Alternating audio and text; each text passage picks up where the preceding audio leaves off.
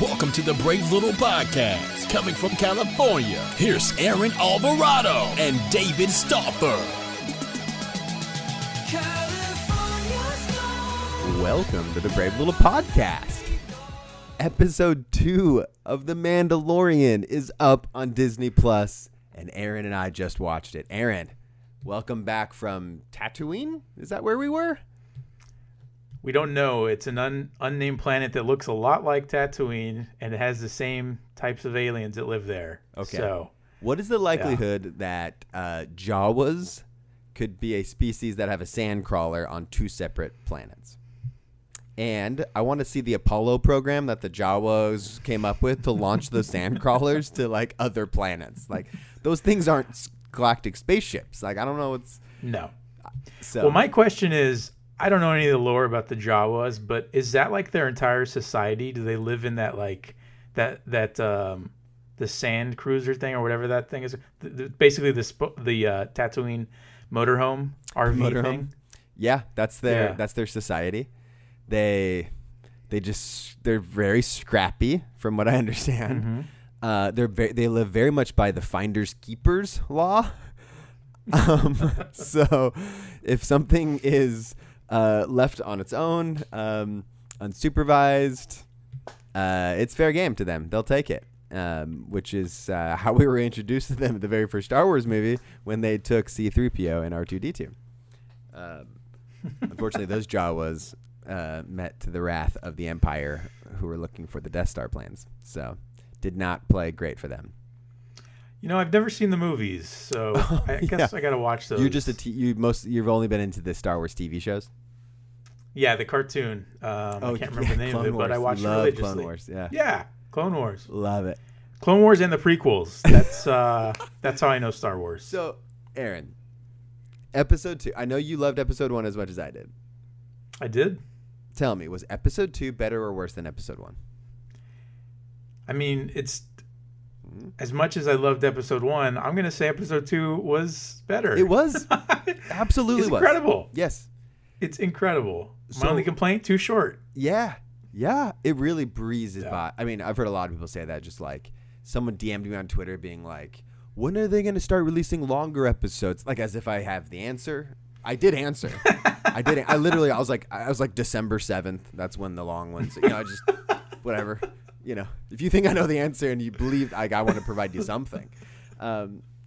So, yeah, I just don't want them to get shorter. That's my only concern. But like, honestly, it's been weird to calibrate my brain, my expectations with Star Wars stories. It's just I'm still so used to consuming them in these 2.5 hour chunks. And so that was the most jarring thing with the first episode was like, it was amazing, but like, I just felt like it was a tease. Like I wanted more. Well, with episode 2, we definitely got more. Like in a vacuum, it still felt like a tease at 32 minutes, but combined with episode 1, it was really felt like it was getting its bearings, especially in terms of like establishing what's the tone of this? What kind of story are we telling here? Like what's the pace? And having this now second thing to look at and compare to the first episode, I am like as bullish as ever on this series. I could not have loved episode 2 anymore. And not a ton happens in terms of moving the plot forward. They sprinkle in little things and reveals, and we're going to be going all into that. So if you haven't seen episode 2 yet, maybe do not proceed further because we're going to spoil it all. But what about this one for you made it better than 1? Well, I mean, it's like, I think we're going to look back. First of all, I think we're going to look back and see that there were some filler episodes, and this is like a filler episode. But my thoughts are, you're watching something special when it's a filler episode and it's still excellent. Like that's the way I felt about Breaking Bad. I'm not going to compare this series to Breaking Bad, sure. But I mean, we're 2 episodes in and I am 100% completely hooked. Coming into the series, I had no expectations. I really had no idea what to expect. Part of me felt like this was going to feel like a little bit of those the fan films, that people make of Star Wars, sure. Where it's just like characters or people dressed up as the characters, and it has like a tangential feel to the being connected to the Star Wars universe, but it doesn't feel like it's really a part of the whole thing. And then this movie or this series drops, and it feels like whoa, this is in the Star Wars universe. This is legitimately part of that same universe. It's just a different tale. And I love what they're doing with this. I think it's the most excited I've been for the series maybe ever. This is crazy. What I really love about this is, like, I can see myself, if I saw this when I was like a kid, 12 or 13 years old, this would be my favorite show ever. Oh yeah. This would absolutely, I mean, it feels like the action figures came to life and they're playing out exactly what you imagine. So that's what I absolutely love about it. It's so much fun. Yeah, it's funny. Lindsay has not watched The Mandalorian yet, she's not like a huge Star Wars, fan. And so she was like, probably wasn't planning on watching it. However, she caught over my shoulder a scene from this episode 2 with Baby Yoda. And she was like, whoa, what is this? What do you want? Like, what? And all of a sudden, Lindsay's interested. But I was like showing her some clips of some of the scenes from episode 2 with Baby Yoda. And she was like cracking up. And I think she's in. She's going to watch him now. Like, I don't want to say there's something for everybody, but like, I do feel like this show should absolutely be able to have broad appeal. Like, I think it's just a really, really fun time, made all the better by people that are like, well versed in Star Wars. But yeah, so I mean, let's talk about the plot points here. What our highlights? We pick up right where we left off with episode 1, after the Mando, of which we don't know his name yet, though. Pedro Pascal, the actor that plays the Mandalorian, did say in an interview recently, he revealed what the name was. But I'm not going to say it. Oh, did he really? He sure did. That's funny. I'm not going to reveal it here. We'll just let that play out in the story. Why would he do that? I don't know, but I can tell you, he was... The folks at the story group at Lucasfilm were on his personal cell within 30 seconds of that. I guarantee you. He had to go out to Lucasfilm headquarters, the Presidio in San Francisco, to receive his lashings. They do not take these things lightly. They took away his Veskar steel shoulder piece. Like, all right, chest plates next. No. So, yeah. We pick up. So we pick up where we left off. That's what I was saying, right? I kind of lost my train of thought, but we have Baby Yoda in tow, and we have the Mandalorian. I believe. Correct me if I'm wrong. He just heads right back to his ship, right? Yeah, I think that's the whole. Well, he has an encounter first, right? Exactly. Okay, exactly. And that's in the Facebook Live here. You'll see it in that photo. These are Bosk-esque bounty hunters. So I don't know if you're familiar. Bosk is one of the, just like IG-88 from Empire Strikes Back in that scene. One of the other bounty hunters was Bosk. In fact, I actually have a Bosk action figure just to my left. And so Bosk is similar to IG-88. We'd only ever seen really one of them. And so here was another opportunity for Favreau and company to be like, well, you remember Bosk? Remember that? Whatever that species is? Well, here's a whole bunch more of them. You'll recognize these ones. And so he's kind of ambushed as they try to steal Baby Yoda. So at this point, I mean, what is your theory on is it just the bounty, or like, what's all the hubbub with Baby Yoda? Like, It's a great question. I think that he perceives that there's something special about this particular bounty because of all the peripheral stuff, having to be off book and all this stuff, and then because of the amount of guards that were around the package, if you will, and now as they're traveling along, he understands like this is something that's really massive. And because, once he fights these guys off, he actually sees there's a tracker, right? That's one of the things. They had a tracker following him now, I guess. Yes. So now there's a bounty on his head. And but that scene specifically, like when I talk about like the action figures coming to life, that one photo, like totally, absolutely, it totally feels like, I'm 12 years old and I have these action figures of Star Wars, and now they're coming to life on the screen. And this is why I say, like, if I was a kid watching this, it would be my favorite show ever. Sure. Yeah, I mean, because this is like your wildest dreams, your wildest imagination. There you go, exactly. So yeah, I think the Mandalorian is understanding now that he's in really deep, and whatever this baby is or isn't, it's probably more than he bargained for, taking on this deal. And I think that he understands that as long as he keeps this thing alive, then he's can get out of this potentially. Otherwise, if this baby dies, then he's dead. Well, yeah, so I mean, we got the sense from the Werner Herzog scene that there's a reason why this wasn't a traditional bounty setup, whatever the puck system is. They really want to keep this under the radar. And I think the obvious first question is does he have the Force like Yoda? But Yoda, you could have the Force no matter what species you are. So just because he's the same species as Yoda doesn't automatically mean he has the Force. But of course, there's that suspicion if that's part of the reason.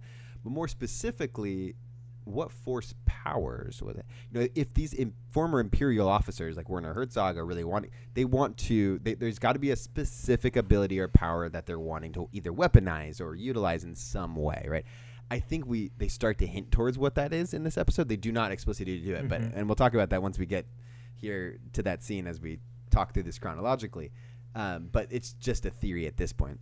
But anyway, right. We actually get a taste right off the bat, because after that battle with those lizard people, he takes some damage. He takes a hit. Oh, is that sliced up the fire when they're at the fire? Is that right after that? Okay. Yeah, I was thinking that was right after the Jawas, but you're right. So the next scene is kind of at night, right? Is it? Yeah. Am I understanding this correctly? That's right. So after he gets in that the little mini battle with the couple bounty hunters, he gets the upper hand on them. I think he blows one up or something, and then he keeps traveling back. He's taking the Yoda back to his spaceship so he can get the heck out of there. And is he controlling this like floating crib, by the way, or is the Yoda thing controlling? Yeah, I don't know. I think there's some sort of magnet or something. Okay. It's trailing him like some sort of, I don't know, magnetic force. Yes.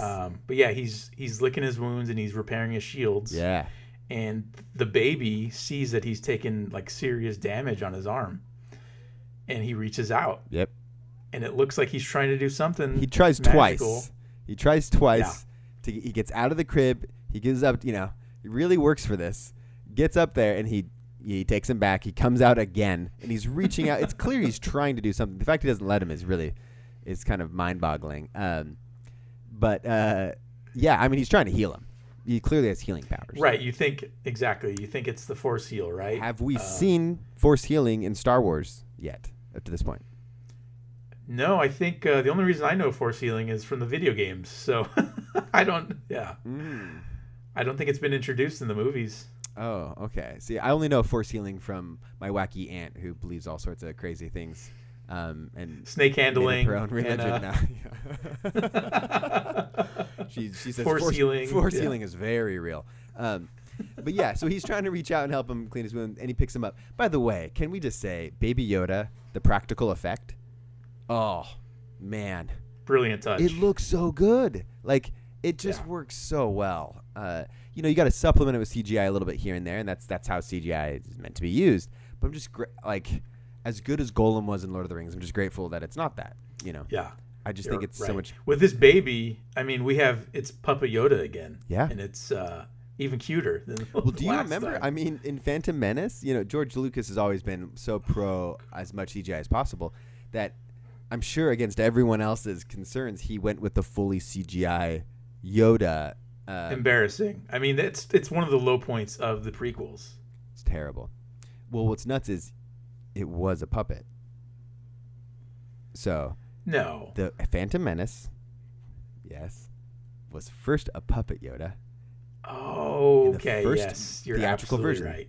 right. In Attack of the Clones is when he had to go full CGI because he needed to. For some reason, we needed Yoda to do like 24 freaking backflips to lose a lightsaber fight against a lesser opponent. Not a great look for my man Yoda. Okay. Do you remember the first time when you watched that movie? Yeah. Do you remember the crowd reaction when that happened? Oh, I absolutely do. Very vividly. Yeah. And look, I'm ashamed. My theater to say it went off. Yeah. I was also the age where it kind of worked. Like Yeah. I mean, like I was just right there where I was like deep down I knew like something was amiss. Something like this might not age well. But there was this element of surprise of like, oh, we're so used to this old, walking with a cane and Dagobah Yoda. Absolutely. To see him actually battle was just the idea that thought is so cool.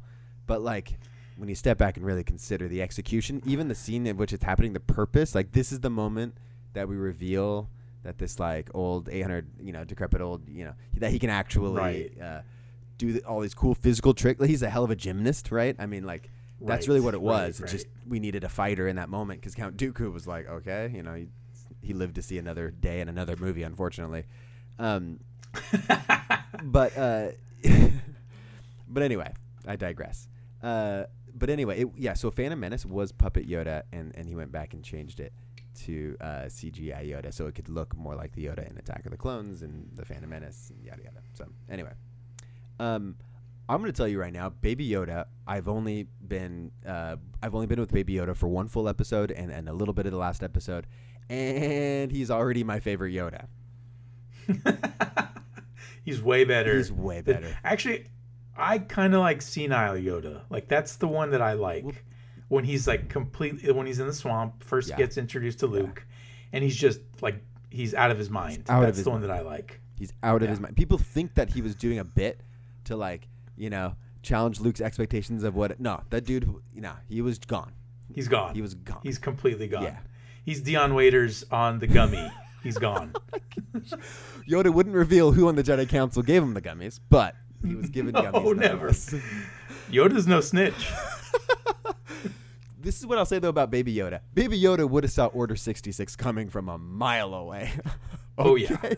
There's no way he's letting all of his friends in council get slaughtered by clones. Like, there's no way that's happening with Baby Yoda. No way. So, yes, already my favorite Yoda. Everything with him is incredible. But what's funny is the episode hasn't even peaked at this point. And we get this adorable and, incredible Yoda stuff. But the next morning, when Mando finally gets back to his ship, Aaron, I couldn't believe the scene that unfolded. He comes across his ship that's being just in the final stages of being totally ravaged by Jawas, who have basically they pulled up in their sandcrawler chop shop. They have taken every part of like valuable piece of the ship, metal, everything inside, broken it down for parts. I mean, this is the whole bit. This is what Jawas do. This is prime Jawas. Exactly. This is what they do. And this was a good get, by the way. Like, you see that barren wasteland. The Jawa, imagine the Jawa that's driving the sandcrawler. He's got the morning shift, and he turns and the three suns are rising, and then he sees this super shiny silver ship in the middle of nowhere with nothing around, and he's just like, boys, let's eat. We're feasting tonight. I mean, I just can't imagine. Houdini! He was so excited. Hey, we got one of those in this episode. Sure did. I was so grateful too. Yeah. You gotta have it. The thing about I was seriously thrilled to see Jawas, because I have all my time spent with Jawas is contained to A New Hope. Everything in the first first act of that film. Of course, their demise was at the hands of stormtroopers that were looking for R2, who had the plans of the Death Star, and so they got a raw deal. But as a kid, even into adulthood, you wonder a lot about the Jawas. Like, what's it like under that hood? You just see these two little beady light eyes. What do they eat? What do they just like scavenge all day long? And a lot of these questions I'll never get answers to. But just getting more time with the Jawas was weirdly exciting. I will say more exciting for me than the Mandalorian himself. He was less bullish on spending more time with the Jawas. Did you see this scene coming as it was unfolding? Like, how surprised were you about what happened?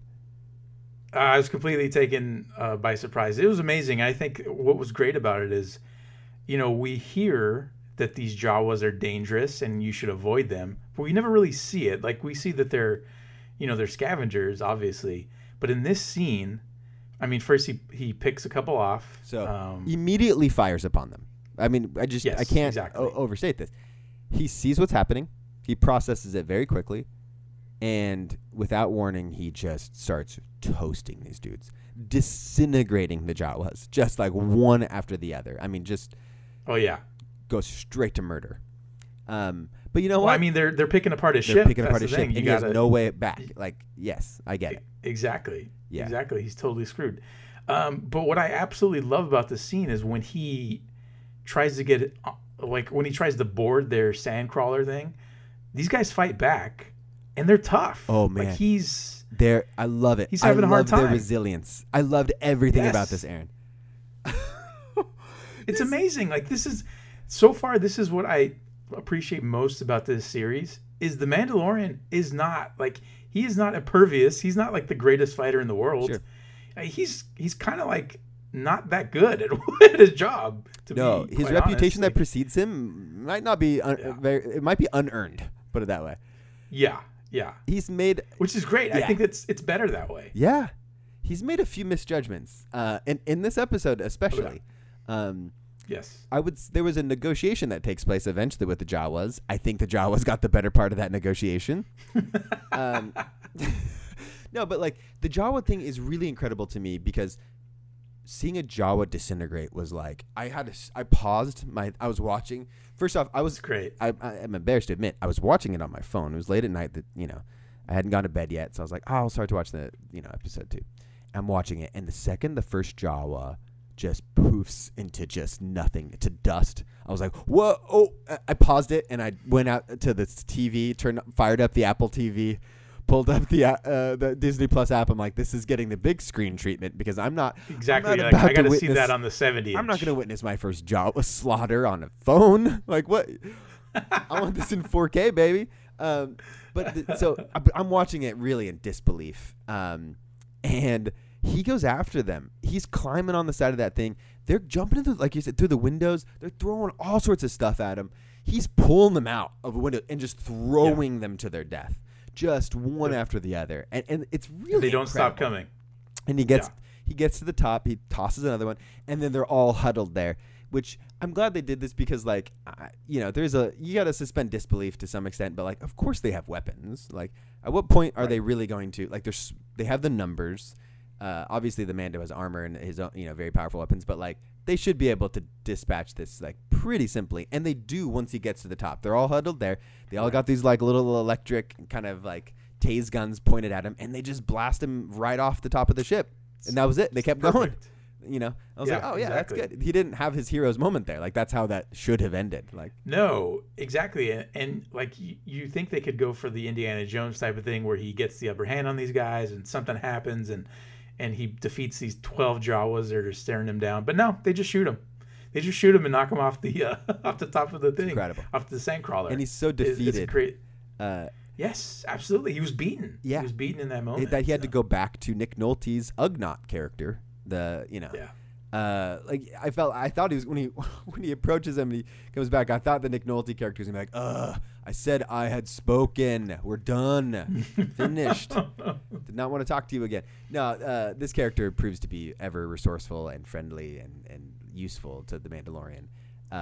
He has a soft spot for the Mandalorian and the Jawas apparently. And the Jawas. He was just like, hey, the Jawas aren't so bad, man, and like let me broker peace.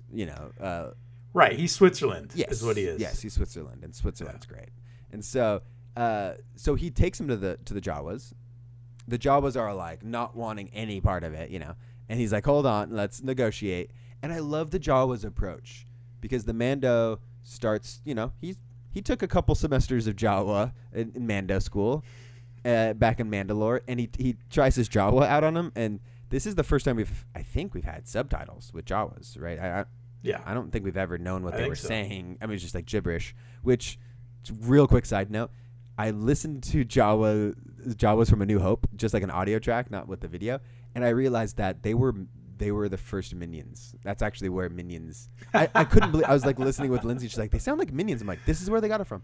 They literally sound like Minions, which is crazy. But anyway, so we see the subtitles in this episode, and they say, your Jawa is terrible. You sound like a Wookiee. I mean, they just go right for the insult.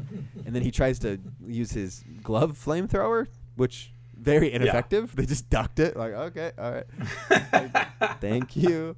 Like, I wanted to see a Jawa to put like a cigarette up and just like light it with the, Well, I mean, the Mandalorian, he's looking like a street magician with the really flames is. coming out of his sleeves. Tricks. It really, I mean, it's looking like that. It's like, hold on, just give me a second. Just Watch me levitate. Don't move. You got to stand right back there. Oh gosh. But yeah, so they negotiate. The Jawas negotiate. He said, "I won't negotiate those. Those are parts of my ship." And the Jawas are laughing. They're like, "Oh, okay, yeah.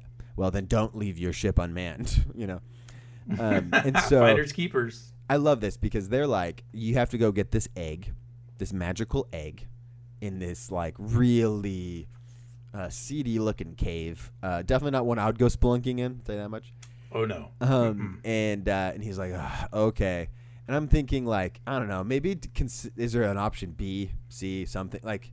Are you really just gonna go with this? Like the first, like life, like there's definitely a creature in there that could definitely kill you. Like maybe see if they're willing to negotiate something else. Like you honestly probably could have given them like your knee pad, and you would have been like just the non-Beskar knee, like the fake. Exactly. So that's what they asked for, right? First was that, well, which is great. I love that. I love they come in first. The holy Mandalore material. Amazing. They start there. I love it. Jawas are the best. Yeah.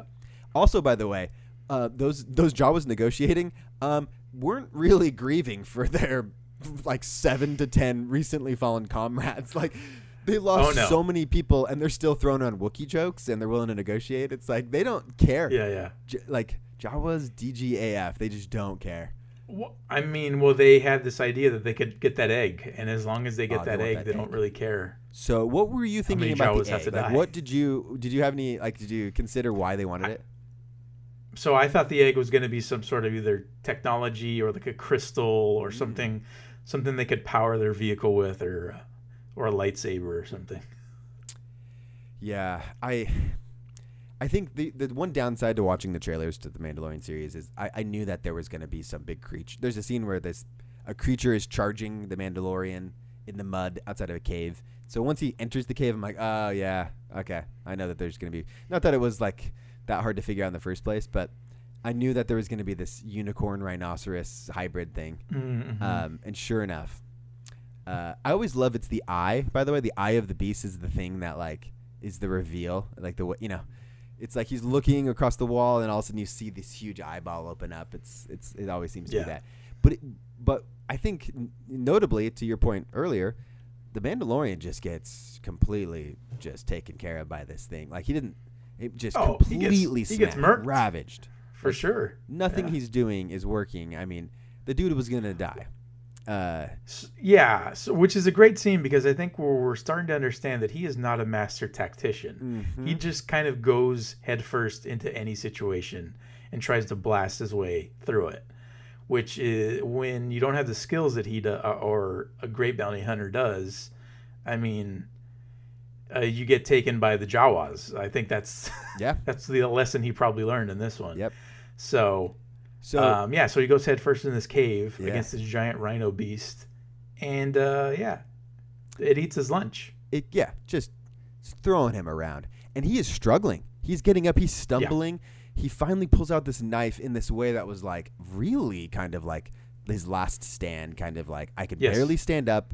I'm probably multiple broken bones and ribs. I'm just like barely put together, but like I'm just like it was in a very much like a honor type of way, like at least I'll go out trying, but like he'd kind of given up. And this is when Baby Yoda, who's by the way just been tagging along for this whole thing, being like, all right, I guess I'm along for the ride, but he intervenes. He puts his little hand up. He stops the rhino unicorn. And again, Practical Yoda is great in this clip we're watching. Awesome. And he lifts his hands up, a very, very familiar look. It's the look of a Jedi that's using the Force, right? I mean, obviously he's not a Jedi, I don't think. And he basically stops the thing in midair and gives the Mandalorian like a few seconds. I will say it was unclear to me how the Mandalorian got a one-hit kill after it dropped. Like, did you see what happened? That's what I was asking myself the same question. I believe the way that I rationalized it in my head, he had some sort of poison dagger is what I'm thinking. So I'm thinking he had some sort of, is either a poison dagger or a dagger that was like incredibly sharp. And it's just like a quick little hit on the side of his head, and then it dropped, and I'm like, what? Like that was not hard. Yeah. So that's why I think it was like either like an enchanted dagger, or I don't know what they call it in Star Wars. Yeah, I don't. Basically, it's not that. poison dagger. It's not enchanted. Enchanted dagger. I think that's Lord of the Rings. He has an elf dagger that he stabbed it with. So, So we see Baby Yoda do it, but you know what's great? What's interesting here is he passes out. It was like basically all he could muster from an energy standpoint, which is reminiscent of Luke at the end of The Last Jedi, who was doing this force power that's really uncommon and really requires a lot, and in fact, essentially killed him. And so I felt it was kind of akin to that. Like obviously, even though he's 50 years old, Baby Yoda is, it's still very young for that species. And just like his little frame can only do so much. The force can only so much of the force can go through him. And that was just enough in that moment, which is interesting because clearly Baby Yoda cares about the Mandalorian. Yes, and he does. He has an instant connection with the Mandalorian. Yes. Quick sidebar. Does Baby Yoda wear diapers? Mm-hmm. Yeah, I want to actually... The Mando does not strike me as the diaper-changing type.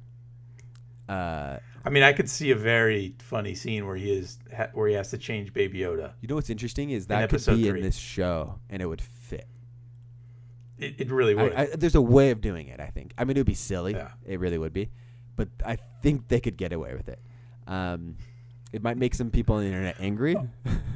Well, I mean, we forgot to mention that Baby Yoda eats a frog in this. Oh, yes. That was a great scene. Yeah. People love that scene. Yeah. I've seen that a lot on Twitter. Yes. People are like, this was, they thought it was adorable. Like a child who's put something in their mouth that they're not supposed to, and they're like, okay, spit it out, except this is an enormous frog, and he swallows the whole thing whole, and he was hungry. It was a reminder that's like the Mandalorian's not really taking care of this child. Like, No. And I guess that's the food thing, but you bring up a good point on the diaper front. I don't know. But if he can force move his feces away from the crib area like he forced moved that rhino, it's probably fine. It's probably fine. But yeah, I don't know. I don't really know exactly how this species works. That's why I'm hoping Jon Favreau answers these types of questions with this show. So we defeat the unit. He goes back in. He gets the egg for the Jawas. Okay? Goes back to the Jawas. He gives it to the egg, or gives the egg to the Jawas. And what do they use it for? Just like afternoon snack time. This thing, who knows what powers they could actually have, but they're just looking for an oversized Cadbury cream egg. And here's the clip here too. Great slicing skills by this guy. And beautiful stuff. Again, they're thrilled with the egg. I mean, it's as if they're like dozens of their friends didn't just die horrifically in disintegrating blasts and being thrown off sandcrawler. They're thrilled.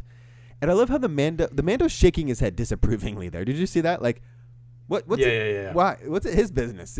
He fulfilled the end of the deal. They can do whatever they want with the egg. If they want to eat it, they can eat it. Like, is he disgusted? Well, I mean, he almost lost his life for that. That was his choice. Egg. He that negotiated like nacho that. Cheese in He that negotiated that deal. That's on him. Yeah, that's true. It's true.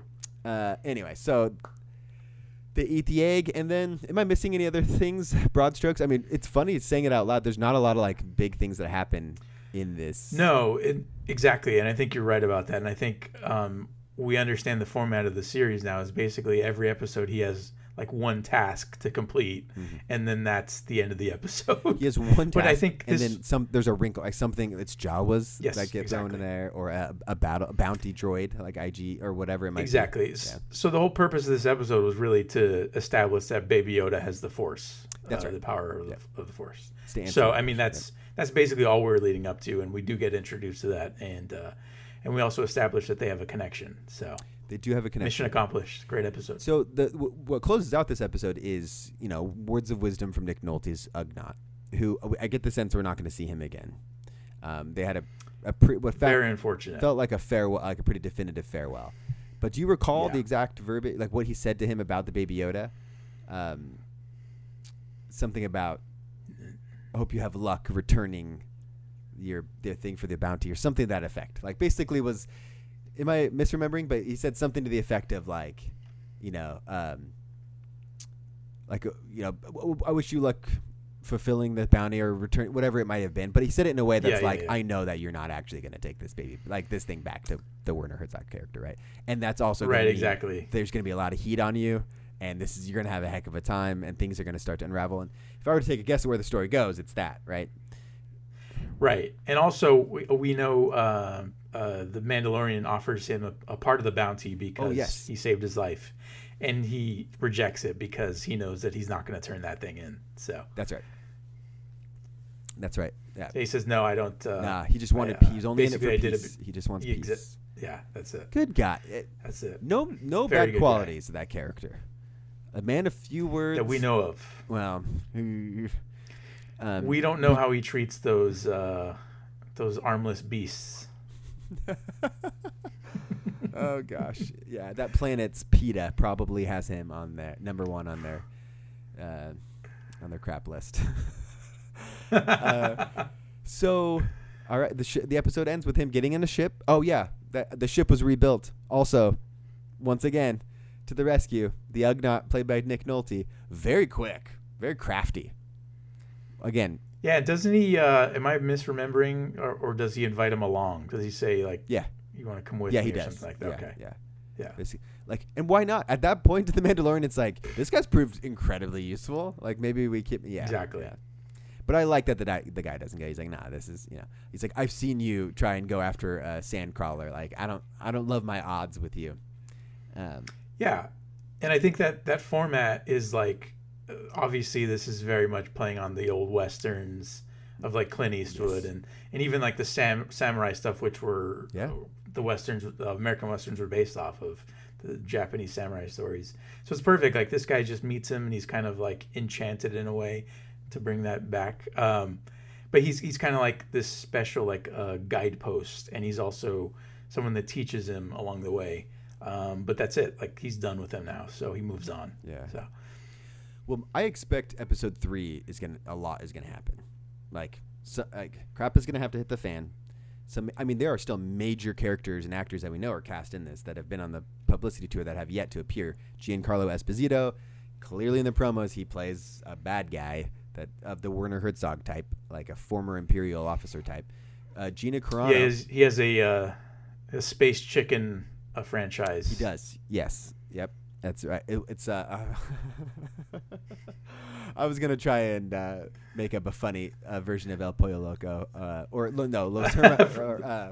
Los Pollos Hermanos. Yeah. Isn't that what it is? Right. Which one is it? It is. One of those is real, and one of those is from Breaking Bad, but I don't remember. It's been so long, I don't remember. Both could be real. No. So Giancarlo Esposito is not here. Gina Carano, top billed, like one of the main cast. Only 8 episodes in the first 2. She's not in it, so only 6 left. We're quarter of the way done. Like I keep saying, I love the pace. I actually love what they're doing, but they are gonna have to pick it up a little bit to get this plot moving. But at the same time, I would be fine if it actually was just like episode 2. And I know it won't be, but I would love like a Star Wars show that just took its time in every episode. I really. There are people who disagree. I'm sorry, but in the comments, coming in with some heat. Sure. Jeff Moraine. Jeff works on production on the TV show Yellowstone, made by filmmaker Taylor. What's his name? Sheridan. Yeah. Yes. Taylor Sheridan. So he works with Taylor Sheridan in Yellowstone. And he comes in hot here. So, quote, so disappointed with Lucasfilm's use of $100 million with barely over an hour of content over 2 episodes. Jeff is pissed. He wants a $100 million TV show, and they've given him a 36-minute episode and a 32-minute episode with a budget no more than $2.5 million. He wants to know. They spent all that money on the Yoda puppet. It's honestly, and that egg filling. Yes, that egg filling was super expensive. It's organic, cage-free stuff. But look, Jeff, I'm here to tell you, just be not dismayed. Even though maybe they've only spent like $2 million-ish so far, I have it on good authority that the 8th and final episode, they spent about like $85 million of that $100 million just on that one episode. So you will see the money. You will see the $100 million. Don't worry. Also, a reminder that quality is not totally equivalent to length. So I do not want them making 60-minute episodes of The Mandalorian if they only have 32 minutes of great stuff, right? Make it as long as you need to. That's what the beauty of the streaming era. Things can be longer than they would normally be or shorter. So far, I actually think they've been perfect. It's just been these perfect, slightly bigger than bite-sized kind of like pieces of storytelling that have, clearly I've been surprised, delighted, and just really enjoying it. I'm enjoying this ride just very much. I love it. Oh, we're 2 for 2 on this series, and I think we have Jon Favreau to thank for that. So, Jeff, just one final word here, and not to make this personal, but maybe don't cast stones about how TV shows use their huge budgets with little to show results. I watched season 1 of Yellowstone, and I know that was very expensive, but sure didn't feel like it, Jeff. Yeah, get your own house in order before you come over to Lucasfilm and Kathleen Kennedy pointing fingers. I'm kidding, Jeff. We appreciate your work and your service on that show. It's a great show. Okay. So, anything else about episode? Well, how about predictions for episode 3? Yeah, that's what I wanted to get into next. But like any other plot points on episode 2 that are worth hitting? Any other big things I'm missing? And I feel like I'm probably. No, I think we hit it all. So, episode 3. What happens, Aaron? Episode 3, Mando gets back into space, and he gets intercepted along the way by another bounty hunter, played by Gina Carano. Oh, you think that's how she... Oh. I'm calling it now. She's a bounty hunter who tries to steal... No. Okay, I'm calling this now. So she's a bounty hunter, does not... she hides that fact. And she tries to cozy up and make Mando fall in love with her, so she can steal Baby Yoda when he's not like paying a Red attention. Sparrow type of, yeah. Yes, exactly. She's gonna play on his. Sure. He's lonely. Exactly. He's in outer space. He's never had a girlfriend before, and now a female is paying attention to him. So she's gonna play on that. And steal that baby. I love it. I love the idea also of being intercepted by another bounty hunter because, he thought he was the only one on this gig. Obviously, that wasn't the case when he runs into IG-11, and there's no way if IG-11 also got it that IG-11 was the only other one, right? I bet there are many bounty hunters out there that want this Baby Yoda, and so I don't think that he's going to have a smooth flight back to the planet where he had started.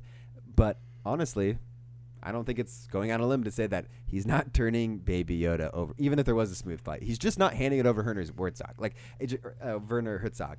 Not with that German accent, he's not. There's no way. Oh, no. You do not hand babies over to people with German accents. Do not do it. If they've worked for oppressive regimes, don't do it. Do not hand them babies. He's not going to do it.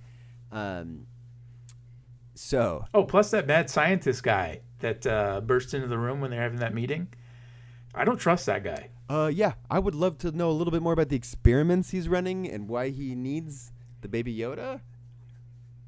So, did you look into any of the Easter egg stuff from that first episode? No. Was there major things we missed? I'm sure. I usually don't.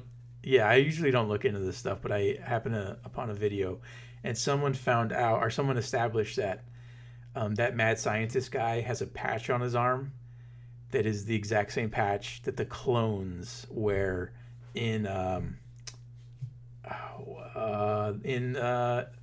of the Clones. In the Attack of the Clones, there is that someone is wearing that patch, and it's the same patch that scientist is wearing. So he has some sort of connection to the clone farms. Well, I think that it makes sense why he wanted it alive. Now, the only bummer about that, to be totally honest with you, is like any connection like that to the prequels is a kind of somewhat tacit acknowledgement that the prequels are canon, and I just can't have that. I love to pretend like the prequels are just like some kind of dream theater about a retelling of the past, but not the actual events type of. That's how I've chosen to process the disaster that are the prequels. Except for the pod race. Oh, Sebulba. I know. Yes. Yeah. We acknowledge the pod race. Yeah. pod racing is we got to bring it back. I would love to see Mando. Maybe like in his free time, he's fixing up an old pod racer. He's doing some illegal street racing. Something that would be fun. But yeah, especially with Attack of the Clones, which is of the prequels, just the obvious worst one. But like the fact that we're having patches from Attack of the Clones, it's like okay. But of course, some eagle-eyed Star Wars fan is going to catch those details. I think these episodes are littered with them, especially these ones that are directed by Dave Filoni. He's kind of like the god of canon at Lucasfilm. He's the guy that worked hand in hand with George Lucas on the Clone Wars animated series, and he's the one that Kathleen Kennedy says she goes to for every single type of story question. They run everything through Dave. And so he directed both the animated series, Rebels and Clone Wars, and these 2 episodes of The Mandalorian are his first 2 live-action directorial kind of projects. And I know he's directing 2 episodes this season. It was these first 2, right? Was he the director of this episode? I know he was the first one. Actually, I don't think he was. I think that it was somebody else. Okay. So I'm going to pull this up. I could be wrong. But he's doing 2 episodes. It might be another one later. Different one. It's Rick Famuyiwa. Yes, Rick. That's right. That's right. He does 2 episodes as well. And then this guy directed The Wood? Oh, yeah. This guy's, he's. Yeah. Are you familiar with him? I listened to him on a podcast recently. Really? Yeah. No, so he directed Dope. Okay, great. He directed Dope. Our Family Wedding, The Wood. Dude, this guy's a legend. Yeah, no, he's awesome. He's great. And so I believe he's got 2 episodes this season. Filoni's got 2 episodes. Yes. Bryce Dallas Howard has 1, and Taika Waititi has 1. So, interesting. So I wonder when Filoni comes back with his next one. But yes. So Filoni, who directed the first one, is going to certainly litter these with all kinds of Easter eggs. Favreau too. I mean, Favreau's an admitted. Is Favreau directing any of the episodes? No, he's not. He's doing story. He wrote the script for. Did you notice for this one? Yes. So he got the single script story credit or screenwriting credit. Speaking of things that Favreau's directed, have you seen this interview that Werner Herzog did recently doing press for The Mandalorian? No. I love Werner Herzog so much. But the interviewer's like, given all of the movies that Favreau has directed and his kind of like his reputation, were you nervous at all coming in to work with him, about the expectations? And Werner says, I'm unfamiliar with any of the previous projects he's worked on. They're like, you don't know what other movies Favreau's made? He goes, no, I do not. I couldn't name you one movie. I'm unfamiliar. It's amazing. Like, and it's like 100% authentic. Just like I love the fact that they think. Well, first off, that Werner Herzog, in the conversation for one of the great documentarians in history, a filmmaking legend, that they're like, are you nervous about the expectations? Given his pedigree of working with Favreau, and he's like, yeah, I just don't know what else he's done. I literally have no idea what other movies he's made. I just love that. Wait, you mean to tell me that Werner Herzog hasn't seen Chef? He hasn't watched the Netflix series, the cooking show. And then of course, and then they start asking him about Star Wars and like connecting to, and he had to stop them like real quick early in the question to be like, oh, just to be clear, I have not seen the Star Wars movies. Like. It's just, I love it. That's perfect. And they were like, well, how could you be confident that, you were going to be able to like pull off an Imperial officer? And he was just like, I was comfortable with what my character needed to do. Like, I knew what they wanted out of me, and I was confident I could deliver that. Like, I know how to be a bad guy. Perfect. It is perfect. So, anyway. So, yeah, episode 3. Hopefully Gina Carano comes in. Hopefully Baby Yoda can save the day a few more times, but not become the 11 of the series. I think they're gonna avoid that. Yeah, we don't want him to be Johnny on the spot. But yeah, I mean the predictions. I love your prediction of him being intercepted. I think he's gonna run into a lot of trouble. But my prediction is certainly he's not gonna return it. I think Grief Karga, Carl Weathers' character, the one who runs the guild, I think he's gonna be upset about some of the decisions the Mandalorian has made, about how he treated a fellow member of the guild, a droid. in addition to not delivering on that, because Grief Karga kind of put himself out there recommending The Mandalorian. So I think we'll see Carl Weathers again be like, come on, man, just deliver the asset, So there's going to be some communique. I think Carl Weathers goes dark, or I think he goes against Mandalorian. Backstabs. I think he actually teams up with Absolutely. Herzog. So Herzog's character. Speaking of directing this episode, Carl Weathers got a gig. He's directing episodes in season 2. He may have already actually done it. Oh, cool. Because they've been filming now for some time. Yeah. So yeah. Good for Carl Very Weathers. Nice. So he's awesome. Yeah. Chubbs. He's great. Well, are we going to do this, Aaron, for each episode? I mean, they've proven to be this good. We are a movie podcast that's dedicating episodes to television, quote unquote. This skirts the line. I mean, it feels like a movie. It's a $100 million production, according to Jeff Moran. Yeah, exactly. It might as well be a movie. Okay. A movie in 8 parts. Well, are we doing a weekly Mando pod? I think we have to. We're obligated. It's too good not to. Do we end each episode with saying "I have spoken," or is that? Hey, go for it. There's no way. But if we were to do it, we have to do it in our best Nick Nolte impression. Anyway, I'm looking forward to the next episode. I may or may not wait up till midnight Pacific time to catch it because I'm anxious. I'm anxious for the next one. I'm super excited. I think this show just might exceed what were already my high expectations. So. Anyway, absolutely agree. Thanks for joining me on a Friday night to talk Mando. We'll be back next week with more Mando, as well as a bunch of movies we need to talk about. Thanks, Aaron. See ya. Thank you for listening to the Brave Little Podcast. Hold on to your butts.